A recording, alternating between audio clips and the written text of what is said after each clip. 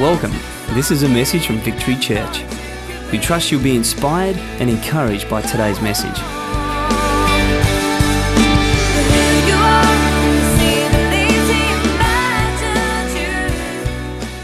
We are looking at the payoff today.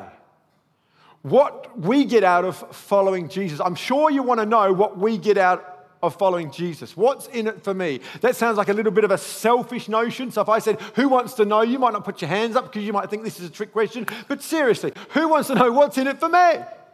We do. We want to know what's in it for us. And I'm going to start by saying what is not in it for us, what it's not about. What following Jesus is not about, and it may surprise you. The first thing is that you'll be a better person. Following Jesus is not about making you a better person, although I believe you will be a better person. But that's not what it's about. Some of the best people I know are Christ followers. You will be a better person, but that's not the payoff. That's not the promise. That's not what it's about. Some might say, it's about going to heaven. No, it's not. Following Jesus is not about going to heaven. Jesus spoke very little about going to heaven. I thank God for heaven, but heaven for us is in that time when we get to heaven. But what about the here and now? What do we get for following Jesus in the here and in the now? It's not about going to heaven. In actual fact, when Jesus was crucified, he had someone on his right and on his left. And one of the guys on his right said to the other robber, he said, we are here because we deserve to be here, but this man's an innocent man. He does not deserve to be here. And Jesus looks at this man and says, today you'll be with me in paradise. This person got to heaven and he never, ever, ever followed Jesus. He never had the chance. He was bound to a cross. He never had the chance to follow Jesus, and yet he got to heaven, which is an amazing thought. Can I just add, it's not just crying out the name Jesus on your deathbed that gets you to heaven. This man owned his sin. He owned his wrongdoing. He said, we deserve this. He does not. Will you forgive me? And as a result, without being a follower of Jesus, he got to heaven. So it's not about heaven. It's not a promise of a pain-free, problem-free life. In other words, if you do these three things, then this will happen. That's not Christianity, that's superstition. That's not Christianity, that's magic. And the thing about magic is this: magic always works. Some of the time. Superstitions always work. Some of the time. Some guys have their lucky jocks because the first time they wore those jocks, they got 100 runs. And so now they always wear those jocks because on that day it worked. And so they wear their lucky jocks every time they go out to bat, hoping to get 100 runs. But guess what? They never always get 100 runs. Sometimes they do, because all magic works some of the time. We might not do that as Christians, have lucky jocks when we come to church, but we may have a St. Christopher, we may have a cross that we rub, that we kiss every day. We may have our little routines that we do. If I read my Bible, if I pray every day, then this will happen. Yeah, it will some of the time. If you've been told you read your Bible in the morning, you pray in the morning, you will have a blessed day. You will some of the time. It's superstition. It's magic, and all magic works, some of the time. And so when you pray and when you read your Bible and you have a blessed day, praise God, it works. It will, some of the time. I have woken up some days and I have prayed and I've read my Bible and I've had a horrible day because superstition doesn't work all of the time. And so whatever it is that you do, I want you to know, do it, but it's got nothing to do with following Jesus. These things have nothing to do with the payoff of following Jesus.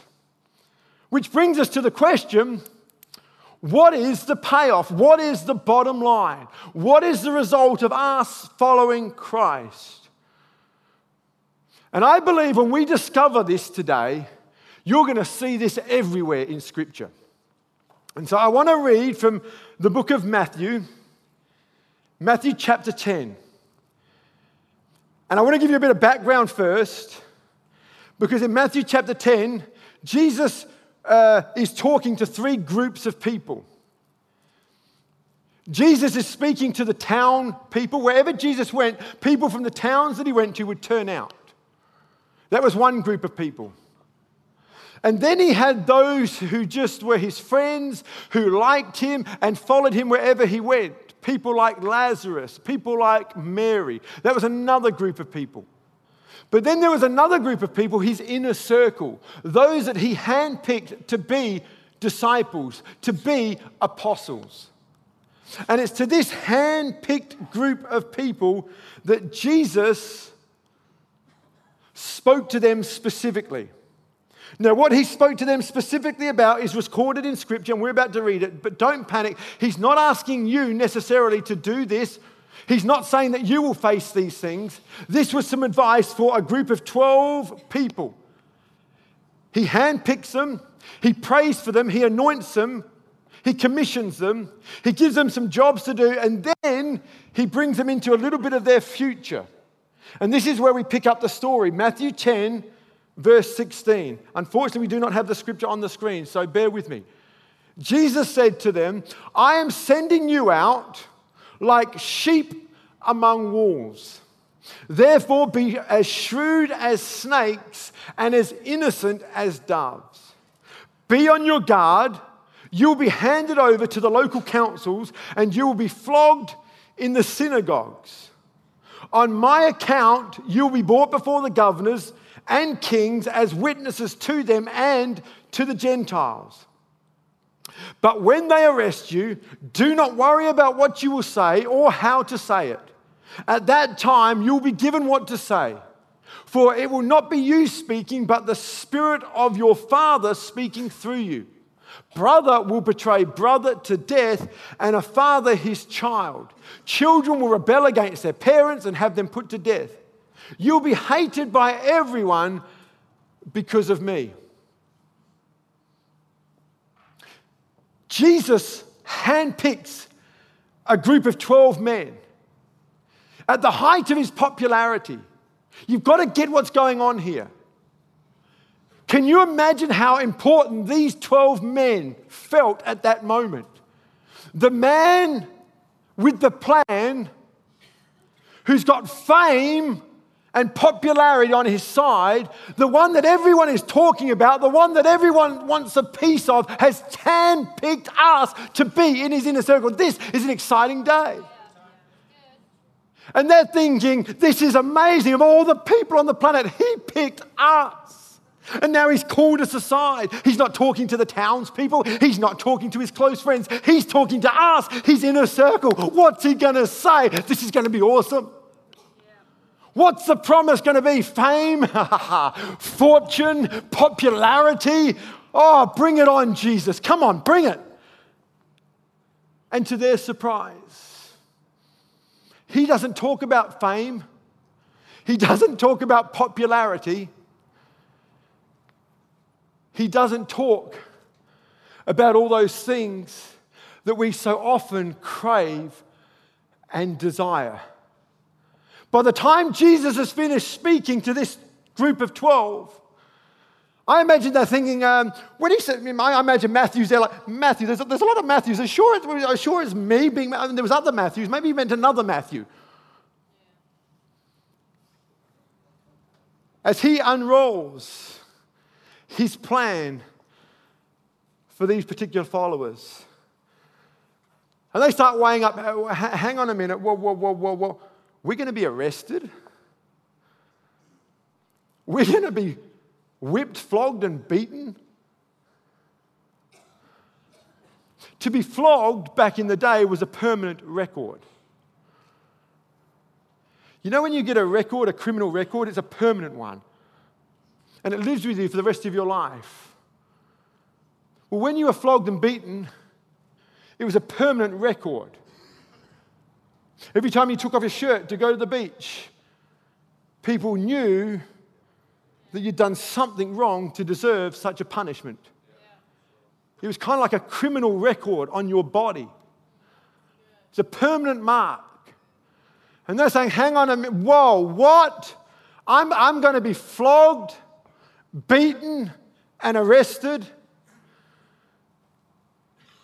You see, the reward for following Jesus is not fame and fortune, but the reward and the payoff for following Jesus is that you will become fearless. That's what is on offer. If you want to follow Jesus, the payoff is that you will walk around and not be afraid. That you will not fear things that other people fear. That's the goal. That's what's on offer for us who say yes to following Jesus. He looks at his disciples and says, when you are arrested, in other words, not if, but when. He says, when you're arrested, do not worry what you will say.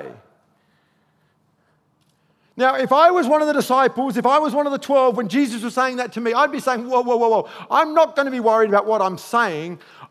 I'm still trying to get over the first bit, that I'll be arrested. That's what I'm worried about right now. And Jesus is saying, when you're arrested, do not worry what you will say. He goes on to say, for God will be speaking through you. Again, I put myself in the situation. If I was there on that day and Jesus said those words to me, I'd be saying, Jesus, you're telling me that God will be with us? Yes. Well, Jesus, if God is with us, why doesn't God just get us out of that place? And another thing, Jesus, if God is with us, why would he allow us to be arrested in the first place? Am I talking to the right people? I mean, surely you've got to ask yourself those questions. If God is with us, get me out of here. I don't want words to speak. I want freedom, and I want it now. If God is indeed with me, get me out of this mess.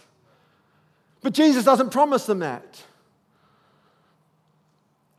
The goal of following Jesus is to get you and I to a place where we do not fear. He looks at the disciples and says, you're going to be arrested, but do not be afraid. You're going to be flogged, but do not be afraid. In other words, this is going to happen, but how you respond is all important.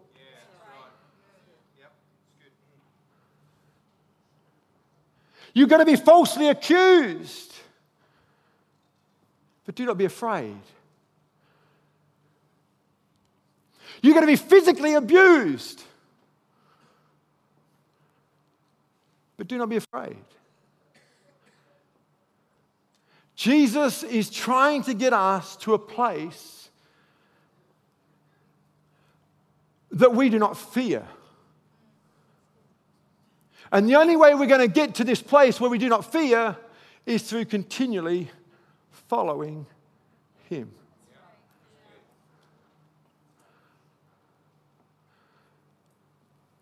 I cannot stand before you today and say there's nothing I don't fear. But I can say this, because of following Jesus, there's things I used to fear that I no longer fear.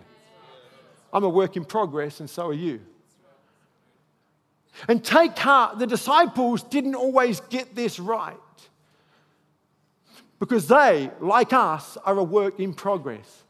But know this, the goal is to get you and I to a place where we don't freak out every time the smallest thing happens to us. That's the purpose and that's the goal of us following Jesus. He goes on to say in Matthew 10, reading from verse 28, do not be afraid of those that kill the body, but cannot kill the soul. Rather be afraid of the one who can destroy both soul and body in hell. Are not two sparrows sold for a penny? Yet not one of them will fall to the ground outside of your Father's care. And even the very hairs on your head are all numbered. So don't be afraid. You are worth more than many sparrows. See, Jesus is trying to take us to a place, as he was trying to take the disciples to a place where their eyes were more on him than their circumstance. Where our faith in God is so big and so strong. Where we are so secure in the Father's love that it overshadows our fear. See, this is not magic. This is a confidence that's found in God. This is a confidence we have. And this becomes our testimony when we act differently than others. At the recent passing of my mom, so many people have said to me, "How are you doing?" I said, "Great." I said, "No, how are you really doing?" Because we can't conceive that it's possible to lose something so dear and so near and still be in a place that is good. This is not magic. This is confidence in God. This is a confidence in the one who does not change. This is where following Christ is going to take us, where we don't fear death, where we don't fear the unknown, where we don't fear the uncertainties that so many fear. This is the payoff of following Christ, that we live differently, we act differently, and we speak differently than those that are in this world. That is our hope, this hope of glory that's found deep on the inside of us. As I've already mentioned before, I'm a work in progress, and so are you, and so were the disciples. They didn't get some of these things to the very end. But Jesus wants to take us to that place where we can face any situation and not be afraid. And that's where following Jesus ultimately leads us. I want to read another portion from the text this morning, and it's found in Matthew chapter 4, and it highlights exactly what we're talking about. In Mark chapter 4, verse 35, it says, "One day when evening came, he said to his disciples, 'Let us go over to the other side.' Sounds good. Leaving the crowd behind. That must have sounded really good. All these people, and you've chosen us yet again to go on a little boat cruise with you. I mean, this is awesome. This is amazing. This reminds me of when Pastor Paul asked me to go to a conference with him to Melbourne. He didn't ask everyone, he asked me and two other guys, just three of us. It was awesome, just us three, not the whole church. Little did I know where that trip was leading us. And that's what's going on here with the disciples. 12 in a boat. Going on a dolphin cruise with Jesus. And no one else is invited. That's how special we are. That's how awesome we are. And we're going to the other side. Got business to do on the other side. Jesus left out some very important information. What was about to happen? He does that. You don't want to know everything that God has planned for you. You don't want to know. Well, Tony, what's the will of God for my life? You don't want to know. Just take the next step. Leaving the crowd behind, they took him along just as he was in the boat. There were also other boats with him, and a furious, everyone say furious. It's not like a few ripples.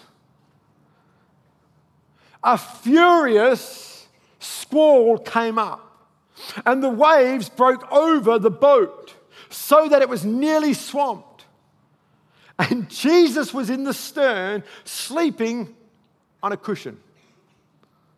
The disciples woke him and said, "Teacher, don't you care?" It's amazing. The only one who does care was accused of not caring. Jesus was falsely accused. So when we're falsely accused, we can respond the way Jesus responded. Don't you care if we drown? He got up. He rebuked the wind and said to the waves, "Quiet, be still." Then the wind died down and it was completely calm. The sea got this message quicker than the disciples. And Jesus said to them, get this, "Why are you so afraid?" I mean, they must be looking at, because we almost drowned. I mean, I have a Monty Python view of Scripture. I mean, like when I see that, "Why were you so afraid?" It's pretty obvious, Jesus. We almost died. That's why we was afraid. But he's not put off. He goes on to say, "Do you still have no faith?"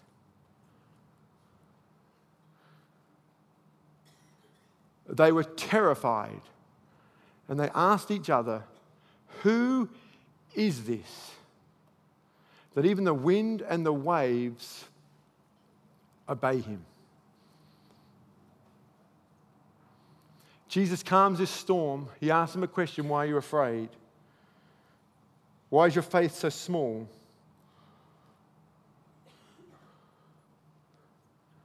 And in the heart of the disciples, I can only imagine they're saying, "Yeah, but Lord, why the storm?"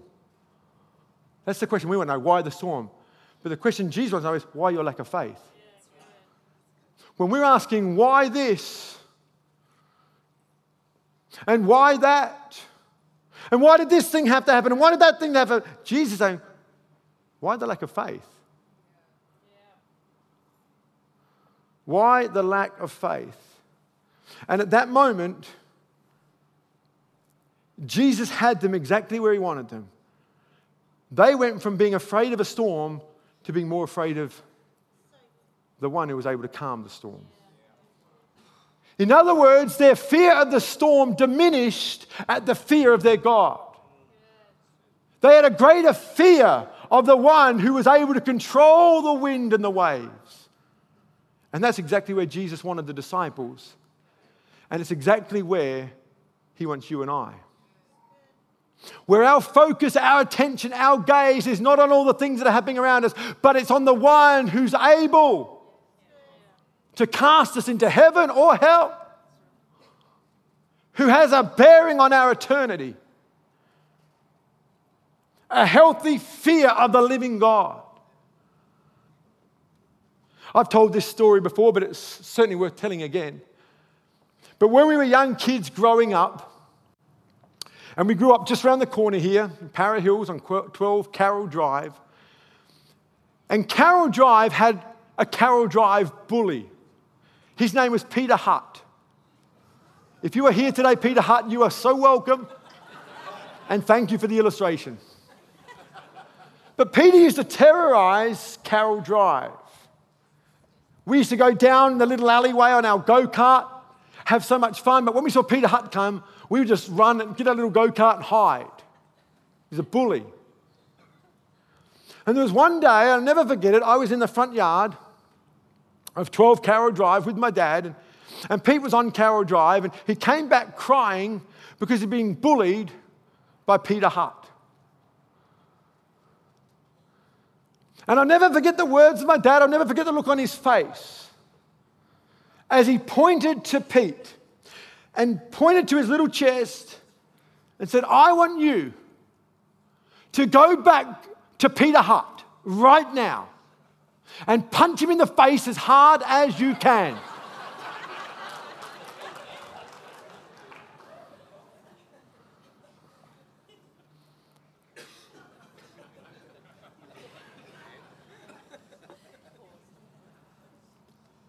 I also remember Pete's look on his face. The look on his face possibly was the same look that the disciples had on their face. When Pete's fear of Peter Hutt diminished at the fear of Dad and not doing what he said. And so Pete full of confidence, having been clothed with power from a higher source, turned around, walked down the road, and proceeded to beat the stuffing out of the Carroll Drive bully. Needless to say, from that moment on, there was a new bully on Carroll Drive.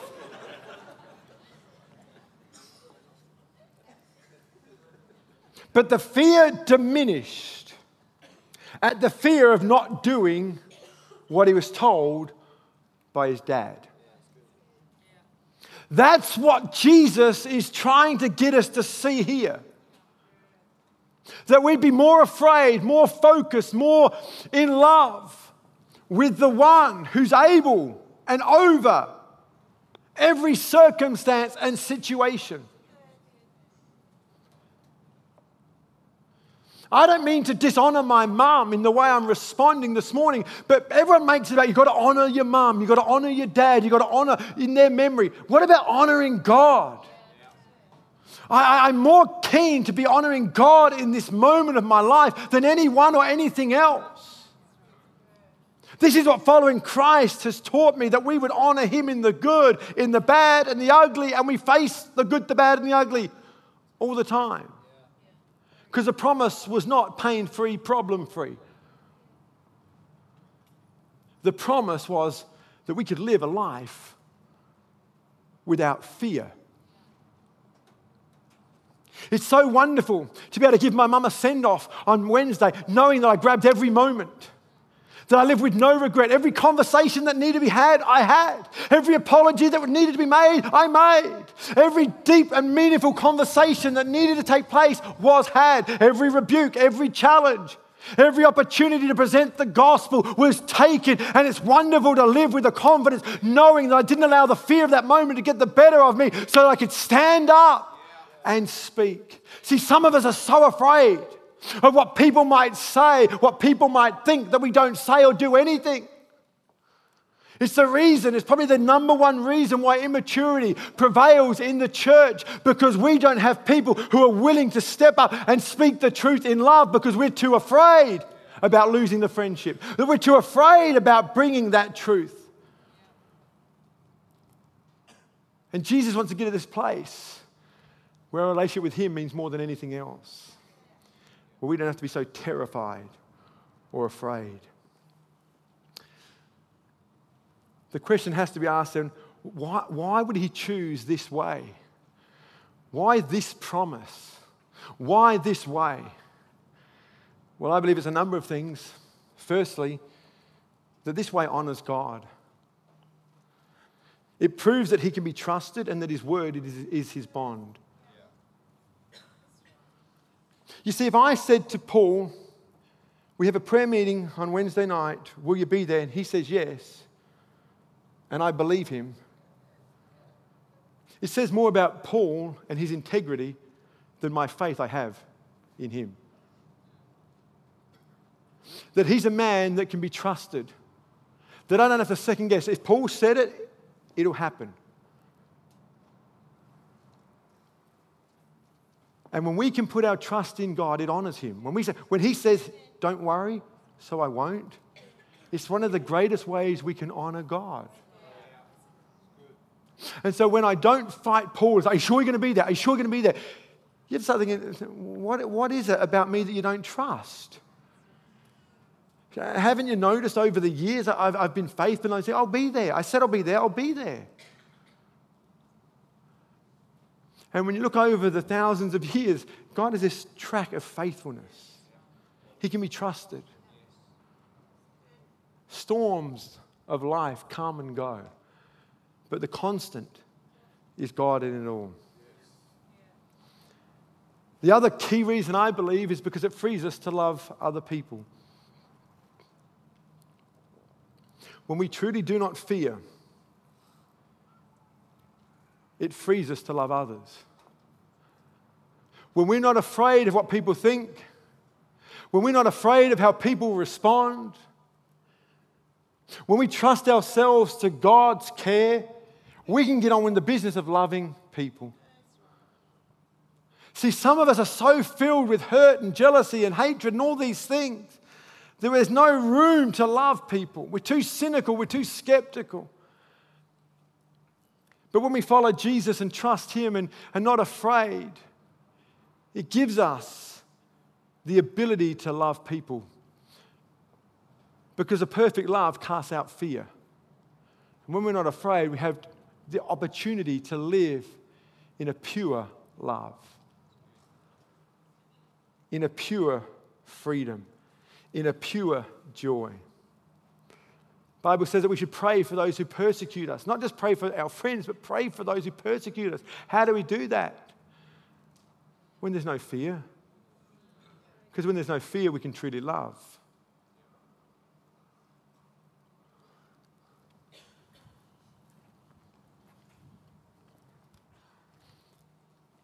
One person I will be forever grateful for is my dad, because he's modeled this to me better than anybody. He's been able to love people who have not returned the love. And it's a wonderful quality. And it's probably the one quality that just attracted me to the whole message of Christ in the first place. Jesus is saying when you have people that are against you, you can love them. When people are abusing you and falsely accusing you, you can love them. Now, when you live in this, it will always be misconstrued because it's so foreign. And Dad's had to put up with some accusations for his willingness to hang around.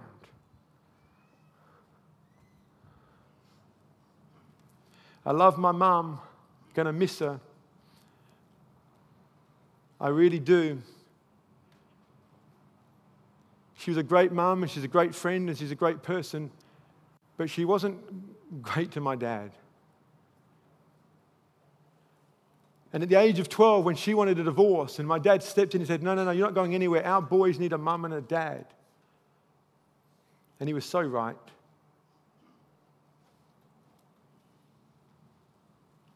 And for the next month and year and decades later, to stay in that environment and love and be bigger than the circumstance and be bigger than the situation, that's what following Jesus gets you.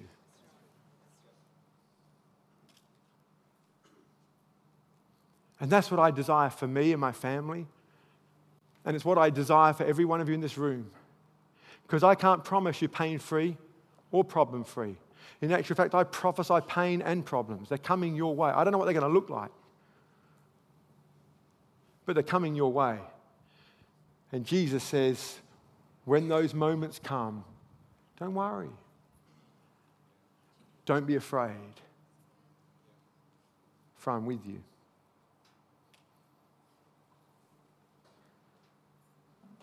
It may be misconstrued initially. It may be misconstrued as pain management, denial.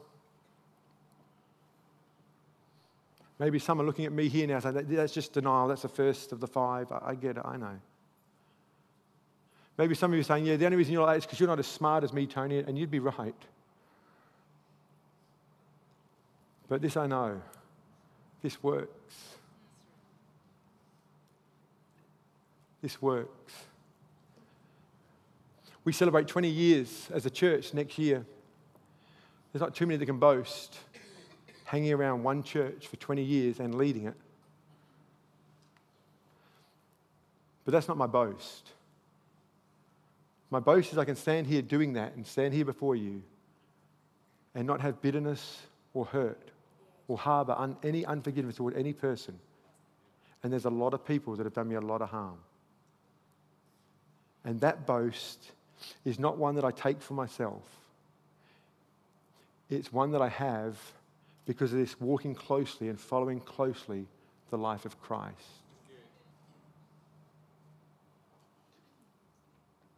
This reality I talk about can be your reality, but it comes with following. It comes with enduring. It comes with persisting. It comes with not giving up. It comes with not giving in. It comes through hanging around long enough to be able to look back with the benefit of hindsight. See, often when we look forward, we can't see God. It's when we look back and say, you're good. Lord, I don't get where I'm going. That was awesome, thank you. I don't know where I'm going. I don't know how you're going to get me out of this. That was amazing, thank you, Lord. So how do you do that? Don't worry. This I know, the best is yet to come.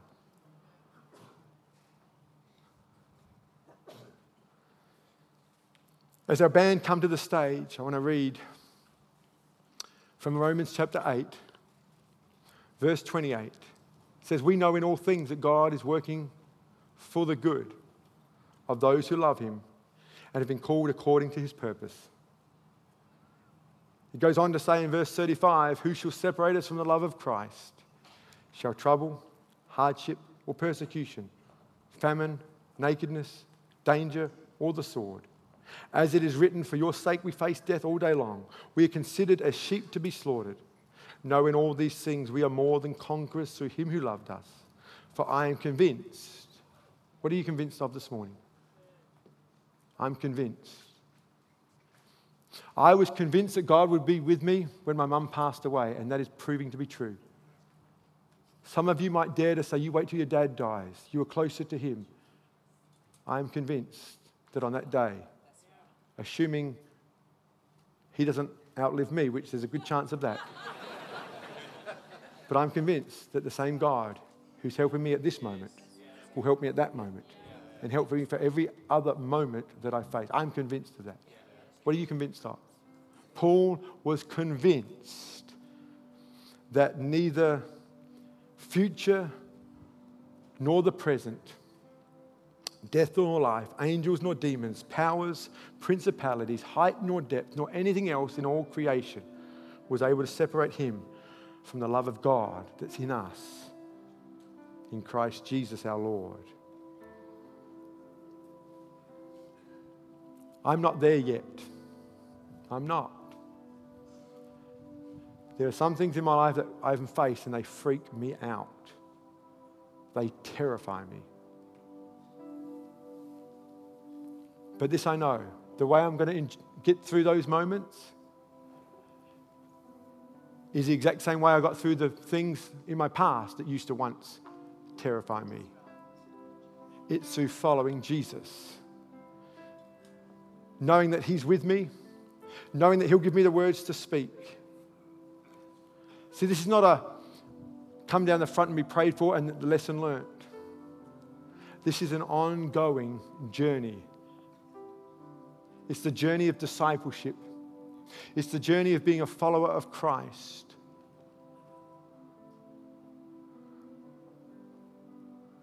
It's not just about going to church. It's not just about reading your Bible. It's not just about praying. You can go to church, pray and read, and your life not change one bit. You can attach a formula to that and say, if I do these three things, then my business will... It might work.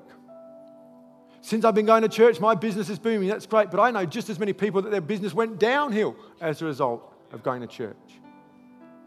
I know people that have been blessed and healed from terminal illness as a result of following Jesus. Praise God. But I also know people who will die today for their faith. I know people that are locked away, drinking their own urine in some cell somewhere because of the faith that they profess, and there is no relief in sight, and they will die in that cell because they follow Jesus. But this I know, there is God with that person. He said, do not be afraid. Do not be afraid. Some of you, God will turn your marriage around as a result of biblical principles being put into practice. Thank God. And some of you, that may not be the case. But do not be afraid. For God is with you.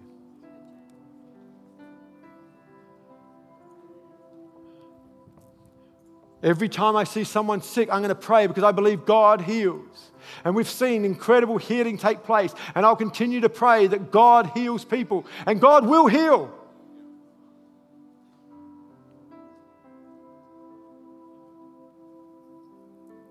Those that pray and read their Bible and go to church, they'll be healed. And there'll be others who pray and read their Bible and go to church and will not see the healing come. But do not be afraid. Do not be afraid.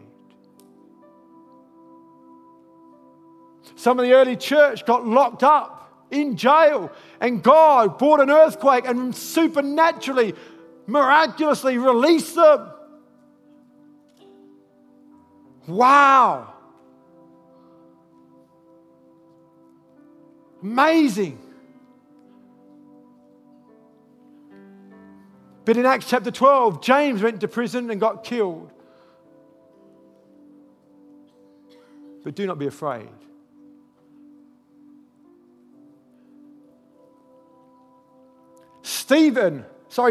Paul was stoned for his faith. People throwing rocks at him, dragged out of a city. The disciples gathered around him. I believe the man died. And quite possibly, that's when he went up to the third heaven. Who knows? But the disciples gathered around and prayed, and he rose up and he went back into the same city that persecuted him. Praise God. What a victorious story.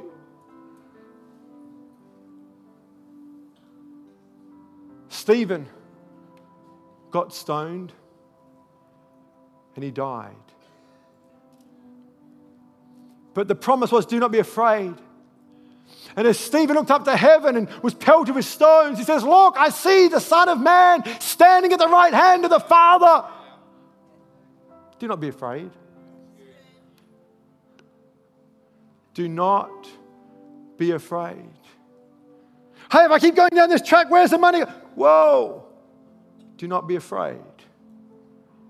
What's the point? My wife's not listening. I might as well get to... Whoa, stop. You're thinking too far ahead. Do not be afraid. You'll see this over and over in Scripture. Jesus, do not be afraid. That's the message of following Christ.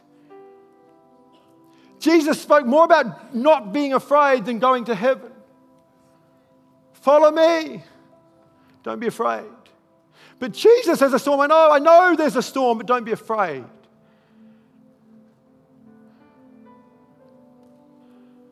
I remember having the privilege of praying for a young baby that was born blind, and God supernaturally moved and healed that baby. It wasn't a biological child of ours, but God used us to pray and healing. Kath and I decided to have a family. And our second child at the 18-week mark in the pregnancy process, we find there's a problem in the womb. There's an abnormality on your child. The umbilical cord's not normal. We suggest, we counsel you to abort. And I remember the same peace that I feel now back then. The same God who's meeting my need now met me in that hospital room. And I remember in a moment thinking, if this child is born and can't ever speak, and I never get to hear him say mum or dad, we're going to give birth to this child and be the best parents we can. If we have to push him around in a wheelchair, so be it. But one thing I can't do, God, is take your place. I don't have the right to take this child's life. And so he said, as a doctor, I appreciate your position, but you must appreciate mine as a parent. We're not going ahead with this. They got angry with me.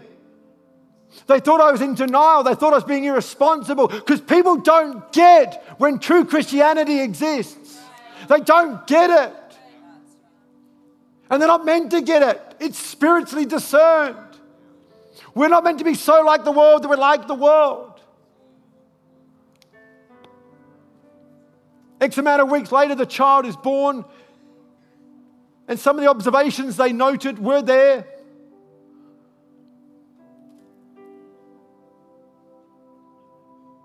Why is it that I can pray for a child that's not mine and supernatural healing can take place? You would think after all the things I've done for God, after planting a church, after doing this and doing that, you'd think. But God's not like that. I remember God saying, well, wrong question. Do not be afraid. We're in turmoil most of the time because we're so afraid. Do not be afraid. My son is now 13 years of age.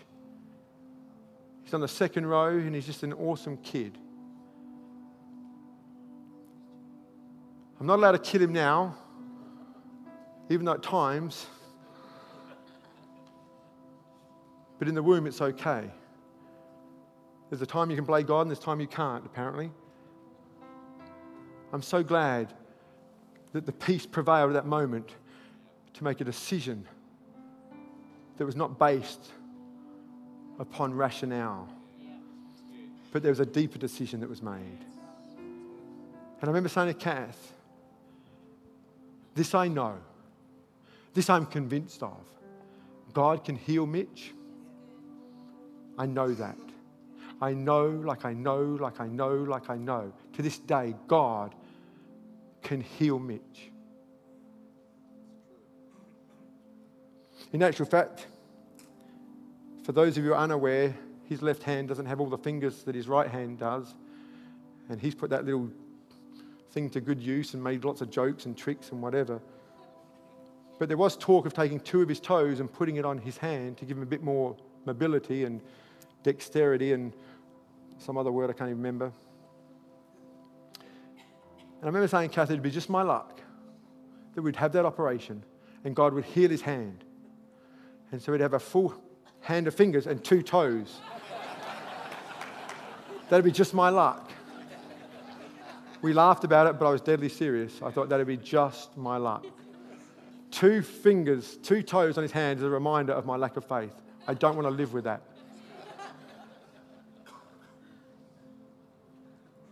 And so in the stillness and the calmness, I said, this I know God can heal. But even if he doesn't, his life will be used for the glory of God. And how he conducts himself, and how he handles himself, and how he responds to life will be a greater testimony than God actually healing him. And that's our testimony to date. Where does that rationale, where does that place come? That comes from a place where God is bigger than your problems. So someone who doesn't like you right now, someone's saying something bad about you right now, I get it. I know the pain of that. But get your eyes off that thing. God wants us to be so consumed with his bigness, so saturated in his love and security, that the terror and the fear of those thoughts would just pass away. And in that place of peace, you can see more clearly than you've ever seen before. People might say you're in denial. They may just say that's your way of coping with it, but you will know, and that's all that matters. The real source of that place. Let's stand. This is the end of the message. Thank you for taking the time to listen, and God bless.